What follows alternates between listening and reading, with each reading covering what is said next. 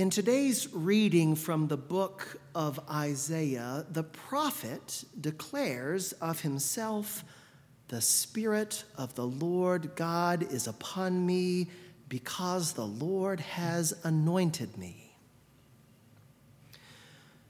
The image of an anointed prophet might be something we take for granted, but it probably startled those who heard his message originally. In the Hebrew tradition, prophets weren't anointed. That privilege belonged to kings and priests, those who had been set apart by God with a clear divine mandate. Prophets, on the other hand, were usually those who came to God's people and brought their words from outside the established religious and political hierarchies. Now, the prophet Elisha, we note, is a rare exception. He was, in fact, anointed by Elijah, literally to pick up the mantle in order to confront those kings and priests who had lost their way. But in Isaiah 61, we see this prophet claiming for himself that authority.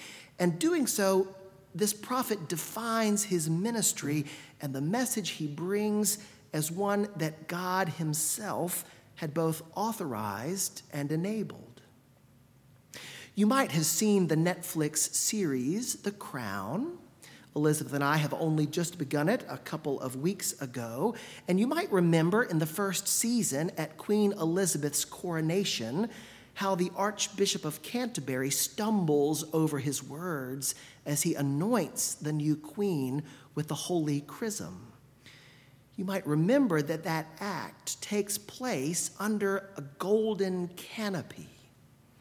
And when the story of the crown cuts away and lets us see another character who is watching this event unfold on television, that character asks why the camera doesn't capture that moment, why the audience isn't allowed to see it.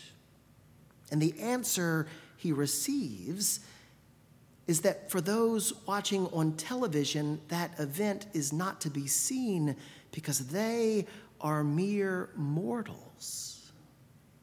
But for the anointed monarch, the one upon whom a manifestation of God's authority is being imprinted, the distinction between divine and human begins to blur. Similarly, when this prophet announces that God has placed God's Spirit upon him through his own holy anointing, this prophet is asking us to hear what he says to us as if it were God speaking to us, as if it were God who had come down to accomplish this thing that the prophet envisions. Why anointed? Why must he be anointed for this work? Why must he be set apart, consecrated, made holy to do this thing? Because, as the prophecy itself reveals to us, the vision that he offers is God's own vision for the world. It's God's vision for what the world will one day be like when all the princes and priests and presidents and prelates of the earth are enfolded into the complete and total reign of God. And what is that vision?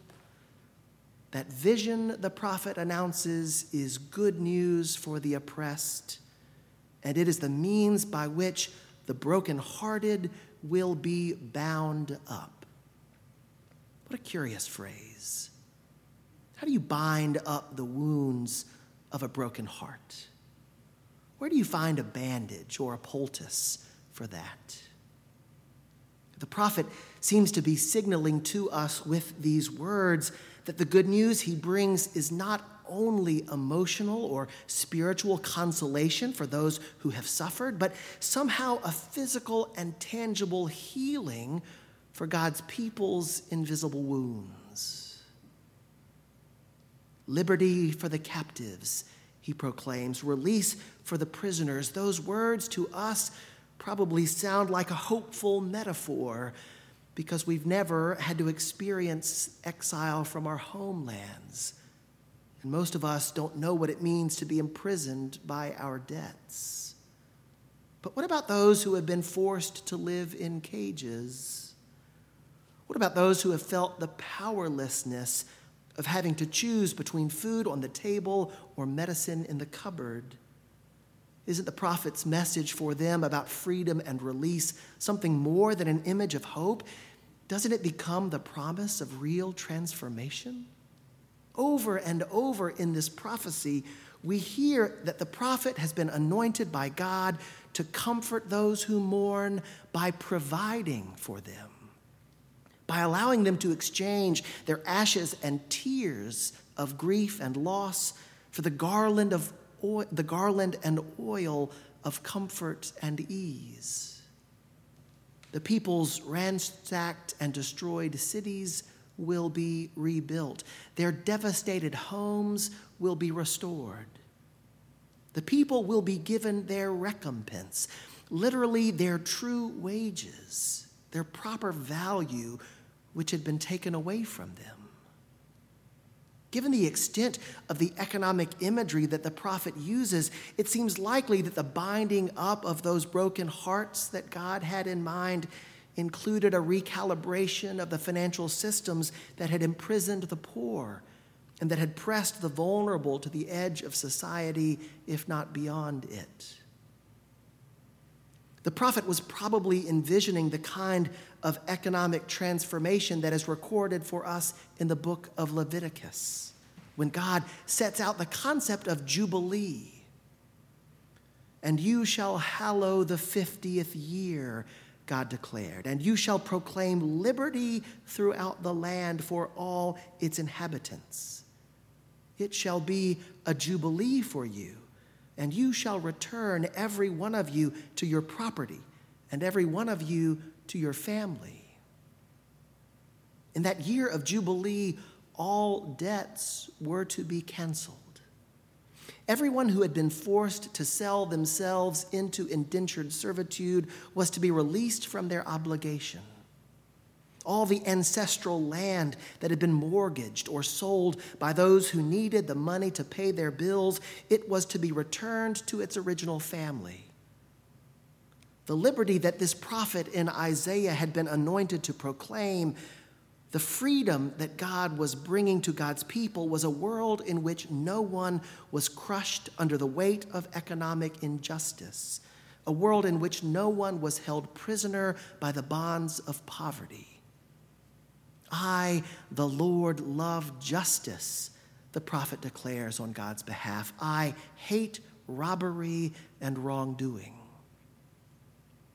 God's vision for the world, God's plan for how we live our lives here and now, is one of universal prosperity and abundance.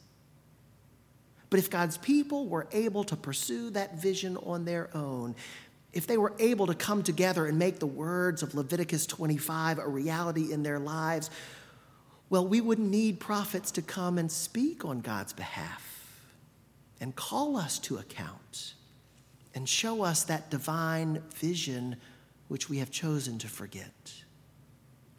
What is the prophet inviting us to see? Imagine what would happen to our world and our economy if everyone's debts were wiped away once a generation. Imagine what would happen to you and your family if the land on which your home is built was given back to its original inhabitants.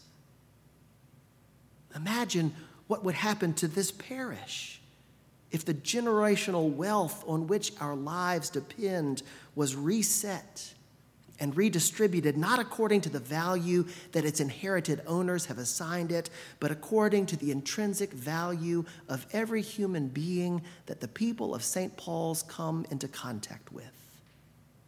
Imagine that. We can't. I dare say that we cannot, on our own, imagine a world like that. But God can. And inspired by the Holy Spirit, God's anointed one can.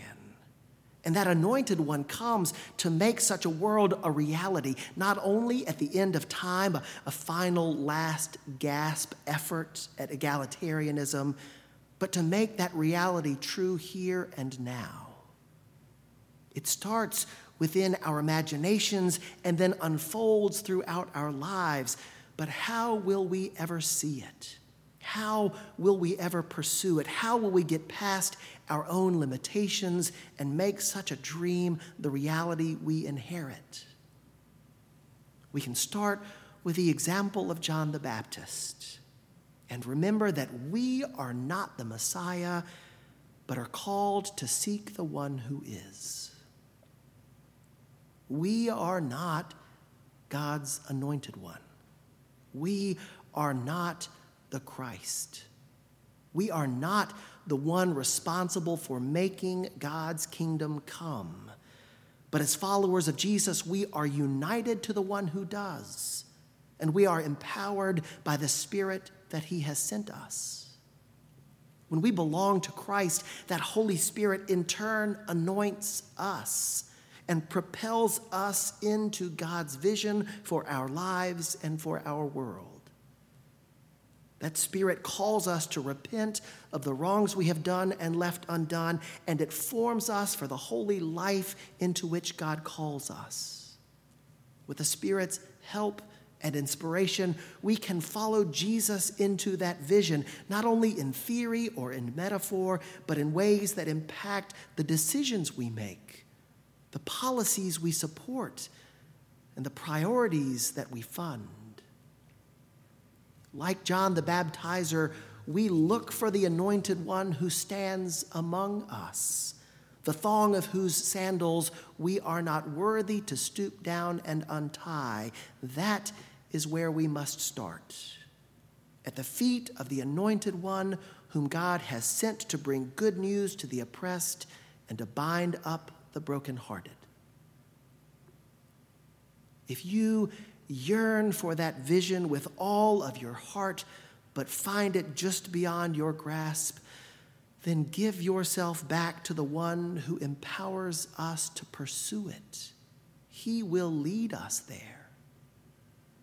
And if you're not quite ready to wrap your whole heart and mind around that vision of what the world will be like, then give yourself back to the one who empowers us to imagine it.